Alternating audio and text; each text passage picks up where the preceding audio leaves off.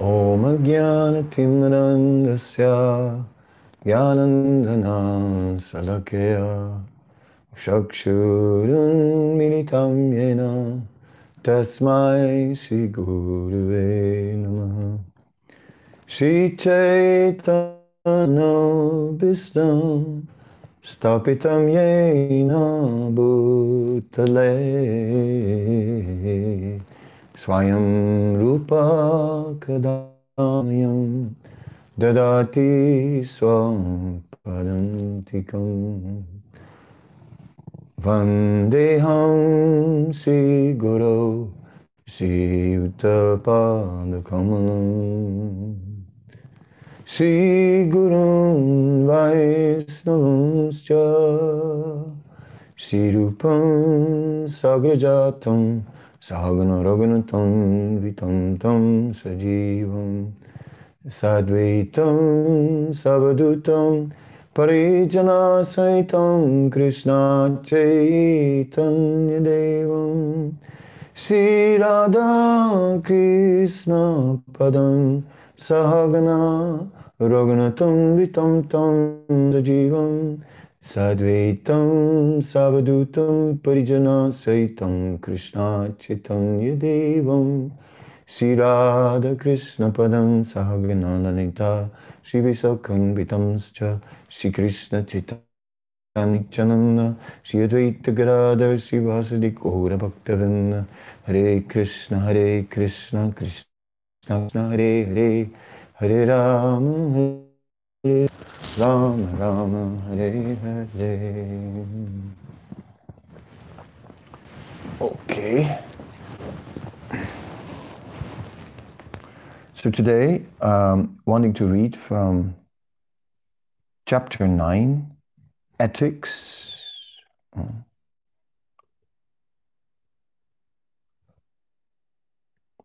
Right and wrong. A good man does nothing for the sake of appearance, but for the sake of doing right. Epictetus, Discourses 3:24.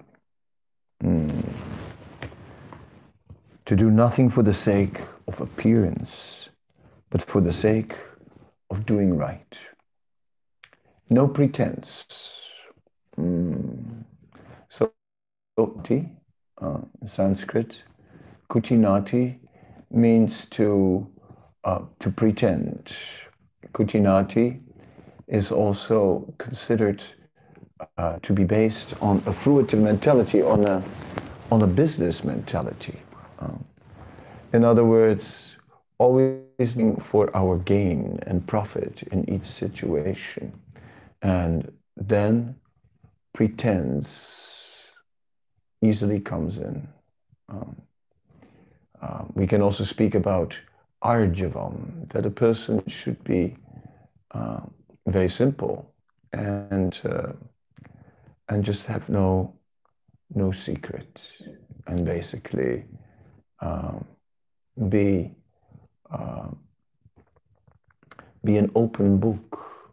There are no sinful activities, so there's nothing to hide. That is ideal. Arjavam, being so simple and pure that there's nothing to hide. All right, these are like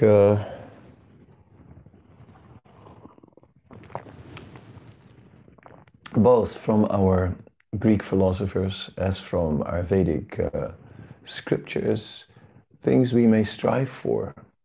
Not so easy to never be conscious of appearance, to never do anything for any recognition, to be free from any desire for recognition, to be free from people looking up to us, to be free from all such qualities is maybe difficult.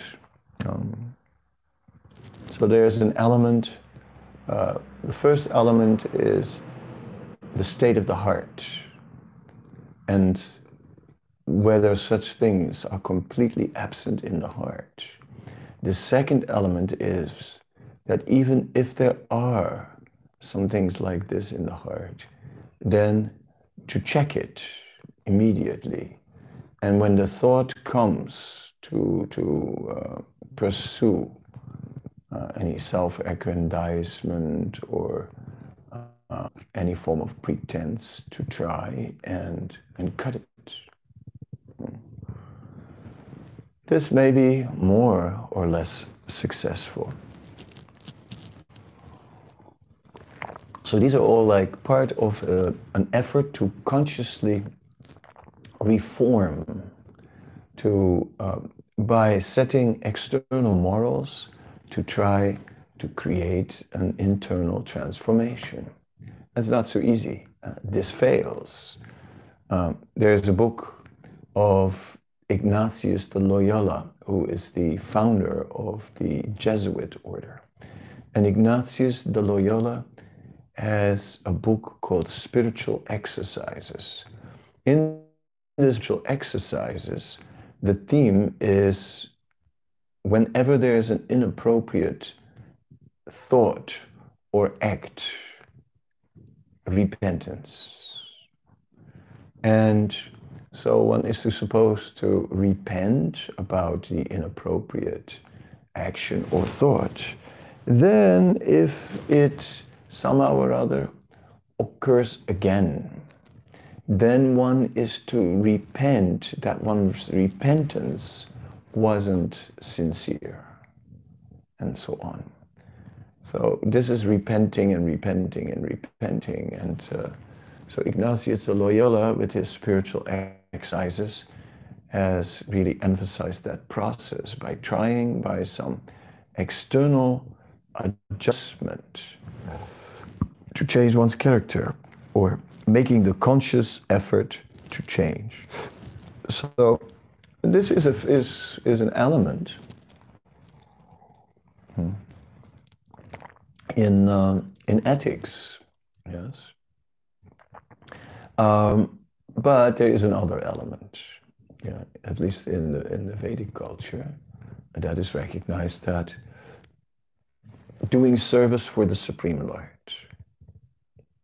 So even without consciously trying to change one's character, one's character will automatically change by service to the Supreme Lord. Anarthapasamam saksat bhakti yogam adokshate. So it is by the process of devotional service, the impurities will be removed from the heart. Chetudarpana marjanam bhavamahadavakniyeva param. The heart becomes purified by chanting the holy name and by devotional service. So we also understand that this works in service in other religions. Say a person is dedicating his life in service of a church and is makes a lot of sacrifice for the church, and then he becomes purified within that activity, because that is also a level of devotional service. It may not be completely clear and completely the focus may not be 100% clear. So there is so it stays on a lower level. But sometimes it can go very far. Teresa de Avila, who is following a process of prayer and service, is describing that a devotee gradually becomes purified from material influences and comes to the point where there is union with God, she doesn't speak about merging with God, becoming one with God, but union, meaning to say one in purpose and totally dedicated in love. And as that is the case, she speaks about becoming stunned. Now, we find descriptions about, in the spirit of dedication, becoming the bride of Jesus. So that's quite something. That is certainly serving with complete dedication in a conjugal mood. However, it's still not the same as understanding the conjugal ras with Krishna, because there is the whole understanding of Krishna performing his conjugal pastimes with his eternal associates. And ultimately, one may attain a permanent spiritual identity. So let me just, for a more general audience, try to explain. So in the concept of bhakti, there is the spiritual world. And in the spiritual world, God as Krishna has a personal form. And God as Krishna is then performing, he's ever youthful, ever fresh, and he lives there in a village. And in the village he has different relationships. There are living beings who are neutral, in a neutral relationship with him, of awe and reverence and worship, but are not becoming active in service. There are those who are in a relationship of servitorship, those who are in a relationship of friendship. The young boys of Vrindavan are friends with Krishna, and they are with him, playing in the forest, and every day they are together.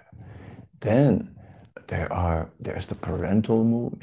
The parents, they are feeling even, they're very absorbed. They are always thinking how to protect their son. And so Nanda and Yasoda, Krishna's parents, are just totally absorbed in caring for Krishna, praying for his welfare. They have no other interest.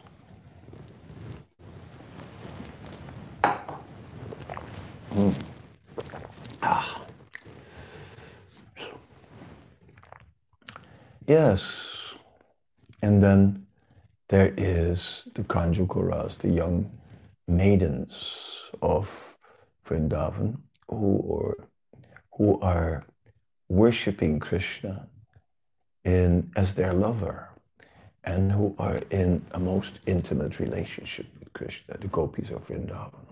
So now here's the conjugal relationship. So if through bhakti one is developing the conjugal relationship, then one is also at the same time having the entire, one begins to enter the eternal experience of the spiritual world. I don't see how that is happening in this conjugal relationship as the bride of Jesus. It is there in the spiritual world. The Supreme Lord is going to manifest his original form. Yes. And because yes, it raises the question.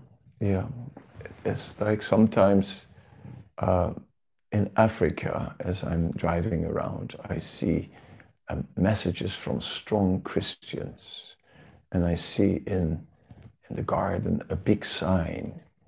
It is said, Jesus is Lord. So okay, yes, so Jesus is God. Fine. We have no difficulty with that at all. Yes, he is God. The question is, how is he God? Right? Not that he is God, but how is he God? So Jesus, he is a living being. He is the Son, right? And when the Holy Spirit of the Father enters into the Son, then the Son becomes empowered, and he transcends the limitations of being an ordinary soul. He becomes an empowered soul who carries the special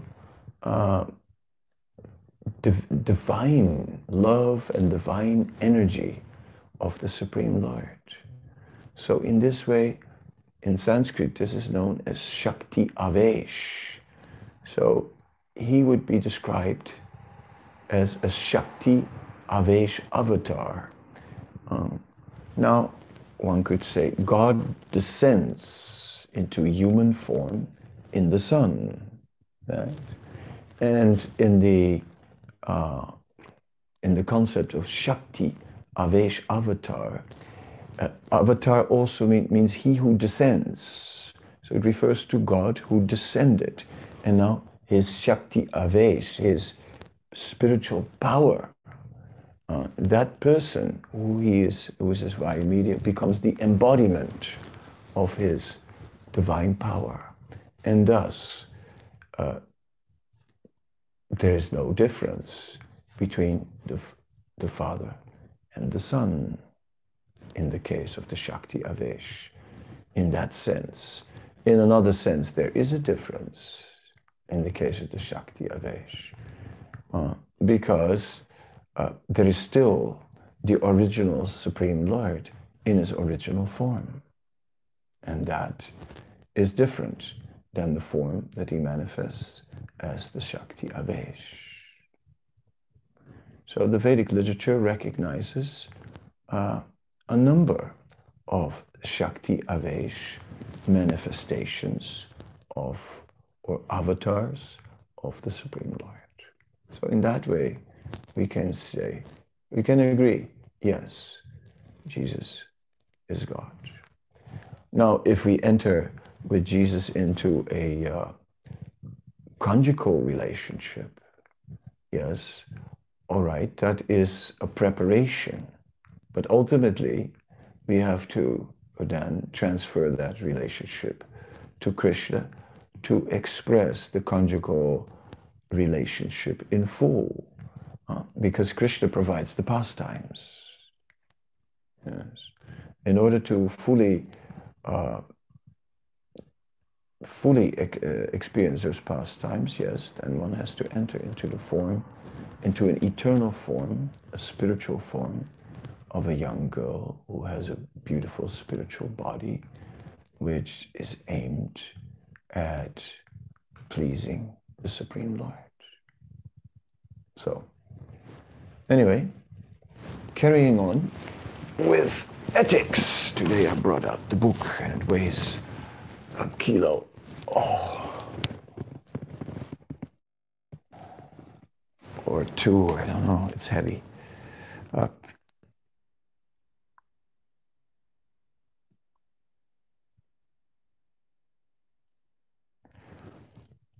Who can hesitate to number among the folds an affectation which makes one ashamed to do what is right? Quintilian, Institutio Oratia, 12.5. Yeah, okay, but under social pressure, under social pressure, a man may become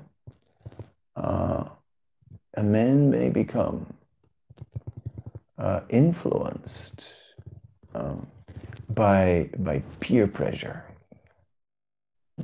Sometimes it is strongly condemned to do the right thing. So one may, in that case, one may deviate from doing the right thing. So it takes courage. It takes courage to stand up and to stand up in a world which may have things wrong. I mean, you can see that Prabhupada did that on many occasions. Prabhupada told the hippies who were against war because of Vietnam and didn't want to be drafted, didn't want to go to Vietnam, so love and peace and no war. And Prabhupada is speaking to a generation who's into love and peace and no war. He's explaining how Arjuna had to surrender and had to fight. And no problem. When Prabhupada is dealing with feminists, Prabhupada is explaining, is making statements that he said, a woman always has to subjugate to a man. She can choose to subjugate to one or to many. Those things were very, very strong. And what to do with that? What to do with that? Sometimes Prabhupada was perceived as suffering from male chauvinism. But that is not at all the issue. That is not the issue. We're dealing with a person who is not identifying, not living, not thinking from the body. He consistently is thinking from the platform of the soul, from an eternal identity. And Prabhupada is only interested in one topic.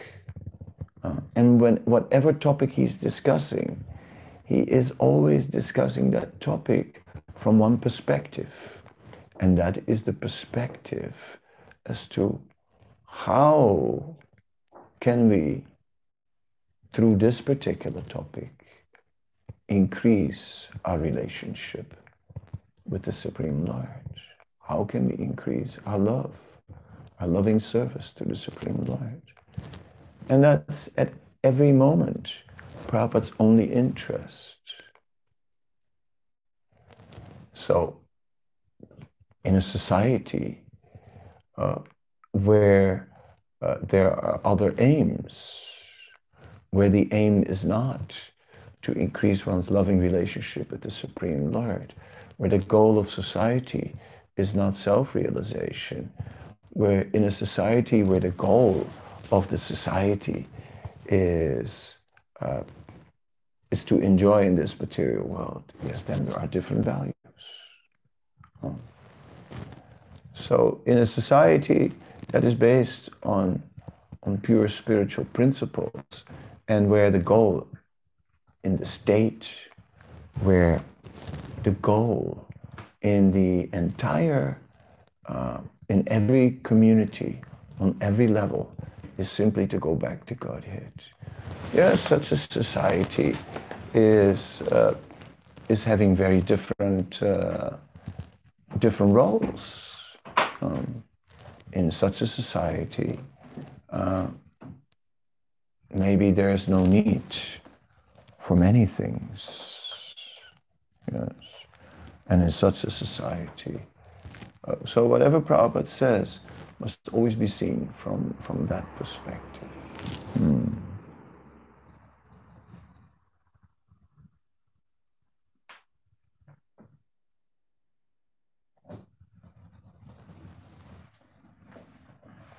Okay. So, carrying on in our discussion on ethics. It is owing to the various conditions of man that certain acts are virtuous for some, as being proportionate and fitting to them, while they're vicious for others, as being not proportioned to them. Well, yes, the relativity of good and bad, right? What is good on a material plane, what is good for me may not be good for the other. if it depends what kind of morality we maintain.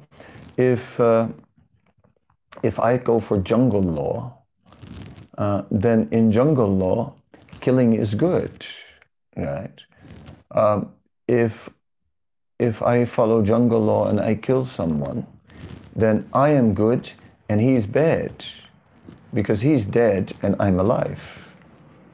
You see? So that's jungle law, which is interesting. Naturally, that is a heavy society based on jungle law. But still, the point is that there are different standards of wrong, right and wrong, according to various situation in life. However, it depends on the purpose. Not only like a human purpose. On a human purpose, we are all finding ourselves as human beings in a different position. And therefore wrong and right looks different from different perspectives when we just look at it from the sheer human platform. But a human being can grow, and a human being can elevate himself beyond the just human platform by looking at what is the purpose of God. And when the human being thoroughly understands the purpose of God, then the human being's judgment is lifted up to a divine position. And he looks at things now from God's perspective. And he measures everything by the perspective of the Supreme Lord. In the initial stages, only through Scripture can a person know the will of God. In a fully realized stage, he can also know the will of God from within. Then he is in a direct connection with the Supreme Lord. But that still needs to be confirmed by the Scripture. So, not that he's inspired from within, feels this direct connection and it's contradictory to the Scripture. No, he must follow. Still the Scripture is still the yardstick. Anyway, so man can become uplifted to a platform which is the platform of divine consciousness.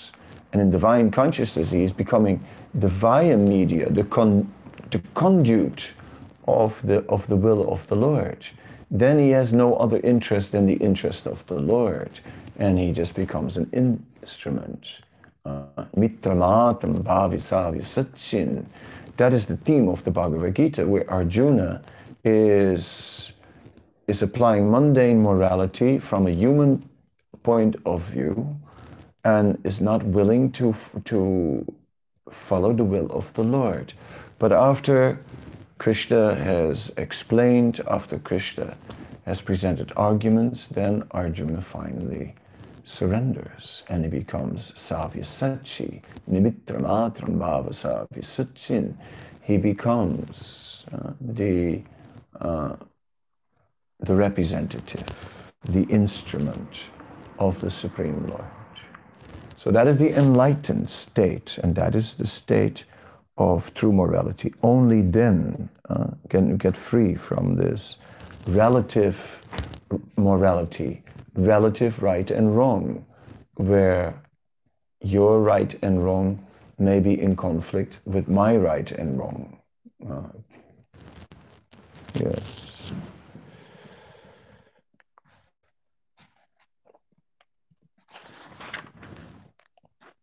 Okay, let's see.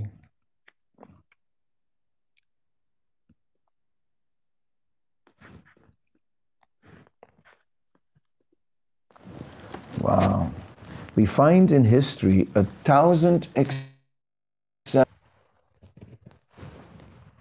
of pusillanimous or ambitious rulers who were ruined by their slackness or their pride. not one who suffered for having been strictly just, but we ought not to confound negligence with moderation or clemency with weakness. To be just, it is necessary to be severe. To permit vice when one has the right and power to suppress it is to be oneself vicious. Okay, now 1 minute, I have to look up that word because that was over my head. What is this?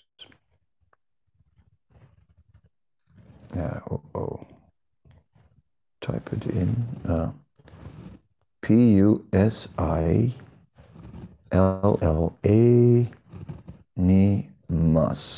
Never heard of that word. Oh, pusillanimous. Pusillanimous. That's how it's pronounced. Pusillanimous. All right. Showing a lack of courage or determination. Timid. Okay, so let's read that again. We find in history 1,000 examples of pusillanimous, or timid or ambitious rulers who were ruled by their slackness or their pride. Not one who suffered for having been strictly just. Yes, I mean, okay, it's difficult actually to rule, to be in charge, and to have the courage to stand up for what is right, to have the courage to be different from public opinion. That's very difficult. To speak out completely against the zeitgeist, against the spirit of the time. It's very rare. Somehow or other, the tendency is to conform, and it is very, very strong. And many tests are done in psychology. There's the famous ones about the elevator, where there is a man who is higher in a building, stepping into an elevator. He has a hat. Now, he's wearing this hat every day, and it's sort of part of his natural way he dresses. So everybody knows he wears a hat, and he steps into the elevator. Now, what happens is, one floor down, two men also step in the elevator, and they're both wearing hats. Then, as the elevator goes down, the two men who have hats, who just came in, one takes off his hat and holds it, and then the other one also takes it off his head and holds it. And they're just looking in front of themselves, and they're not paying attention. And then you see that after a while, the original man with the hat also takes off his hat. It's an example of how people tend to conform. So here we're speaking about leadership. So leaders must not be too timid to speak up for what is right, and they must not be too ambitious with their own personal agenda to do what is right. We know that stories of kings whose son committed a crime, and the king would punish his own son. Things like that.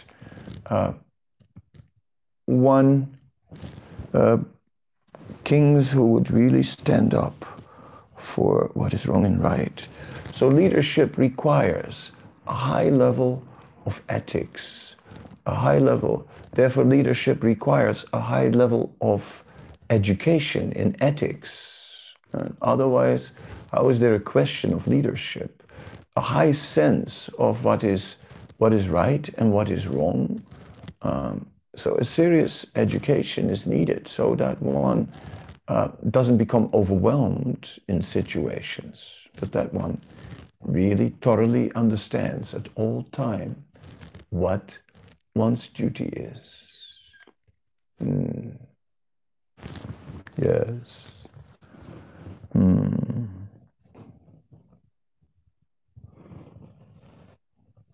So it says here, to be just, it's necessary to be severe, to permit, oh, no, sorry, I should go one sentence back. But we ought not to confound negligence with moderation or clemency with weakness. To be just, it is necessary to be severe. To permit vice when one has the right and power to suppress it is to be oneself vicious. Yes, it is. One has a duty to restrict those who are acting brutal and those who are incorrigible, right? Those who are incorrigible are to be punished. The Vedic culture did have a death sentence, right? Which is something very difficult to swallow for modern people in many cases. Some countries are still adhering to death sentences, and but it is often considered something to respond to brutal behavior with brutal punishment, whereas it is felt one should correct the person. However, the point is made, there is a level of criminals who are incorrigible and who are maybe so much up to a level of brutal and degraded behavior that we cannot in any way through punishment correct them. Well, the Vedic literature sees these things in a context of karma, and says that certain people have engaged in sinful activities, and the amount of karma that they have accrued by that activity is going to be a great obstacle, not only in this life, but also in next lives. However, for example, a murderer. But if the person then who has committed this heinous act would be killed in the death penalty, then he would be relieved from that sinful karma in that punishment, and he could start in a next life in a more in a better position. So, okay, that's another way of looking at things. Now, Vedic culture considers this a law of nature, and therefore acts, and therefore is in favor of death penalty in such cases of extreme brutal acts.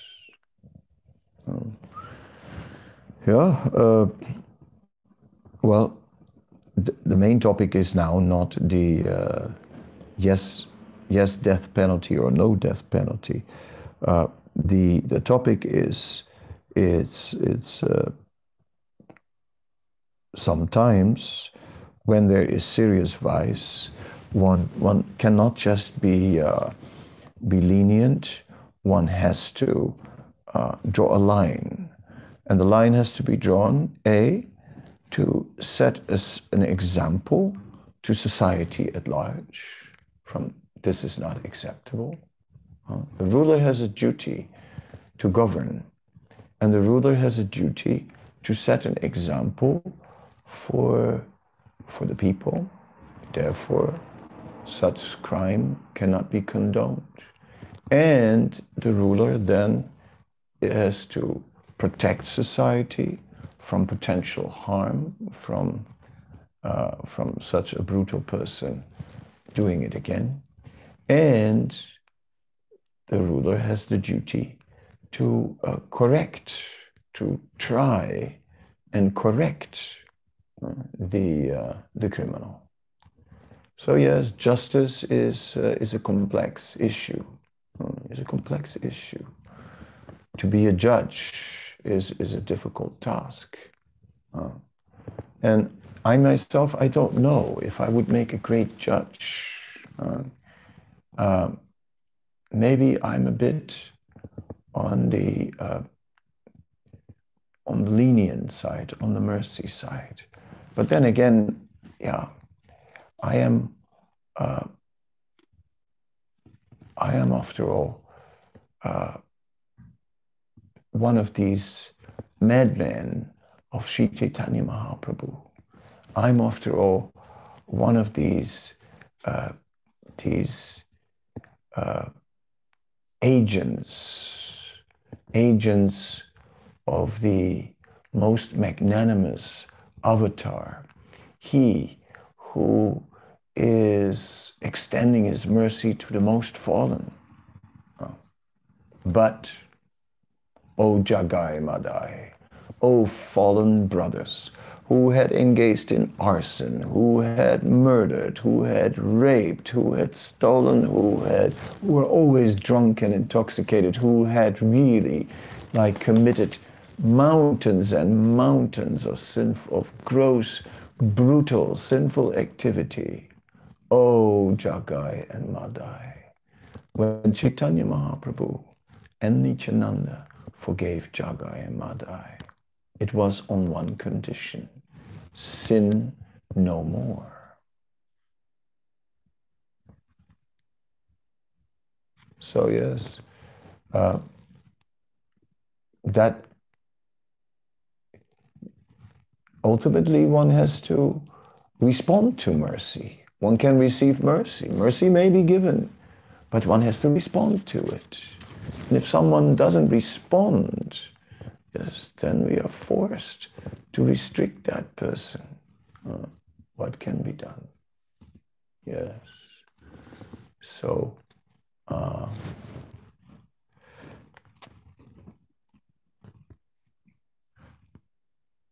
speaking in a general way, a person is understood to deserve good if he does right, evil if he does wrong, and in a more particular sense, to deserve good from those to whom he does or has done good, and evil from those to whom he does or has done evil.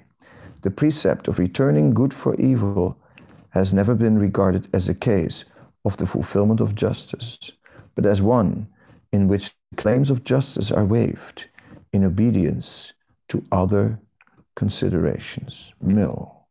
Yes. So, these other considerations are that the criminal can be transformed if the criminal actually has a change of heart. And if the criminal becomes a devotee of the Lord, Devarsi bhutaptraninam pitrinam nakinkaru nayamrini sarajan sarvatmanam yasaranam saranyan kato mukundam paritya katum. If a criminal has a change of heart, it's that all debts are paid. Then all debts are paid. When he becomes a devotee, when one becomes fully devoted to the Supreme Lord, all debts are paid. A debt to the... So in that case, a person, those could be the circumstances, but otherwise the definition is makes sense. A person is understood to deserve good if he does right, evil if he does wrong, and in more particular sense, to deserve good from those to whom he does or has done good, and evil from those to whom he has done or has done evil. The precept of returning good for evil has been regarded as a case of the fulfillment of justice, but has never been regarded as a case of fulfillment of justice, but as one in which the claims of justice are waived in obedience to other considerations. Well, so right and wrong. Ultimately, we spoke about right and wrong from the relative platform measured by humanity, measured by humanity. What is those who filled their ships with gold in foreign lands and sailed these ships back to their homeland were heralded as wonderful heroes. They brought great prosperity to their land. They became honored. They are still remembered as those who made a great contribution to society. Statues were erased, but as Shakespeare mentioned, what, let me see if I can find this,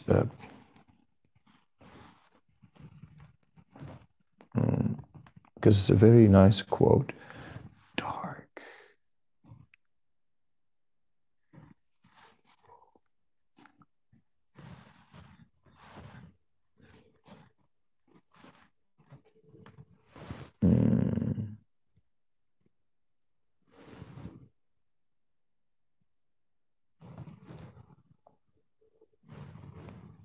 Okay, 1 second. I'll try to find the quotes.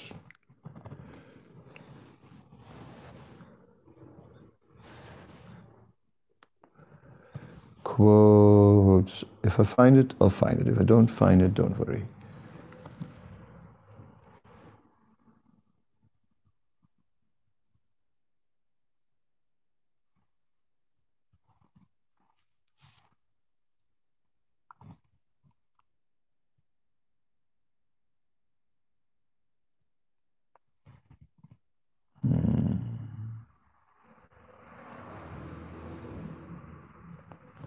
I'm looking all.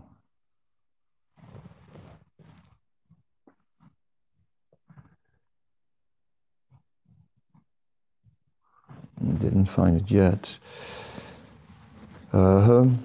Shakespeare. It is about all the dark and sinful things behind the wealth of this world.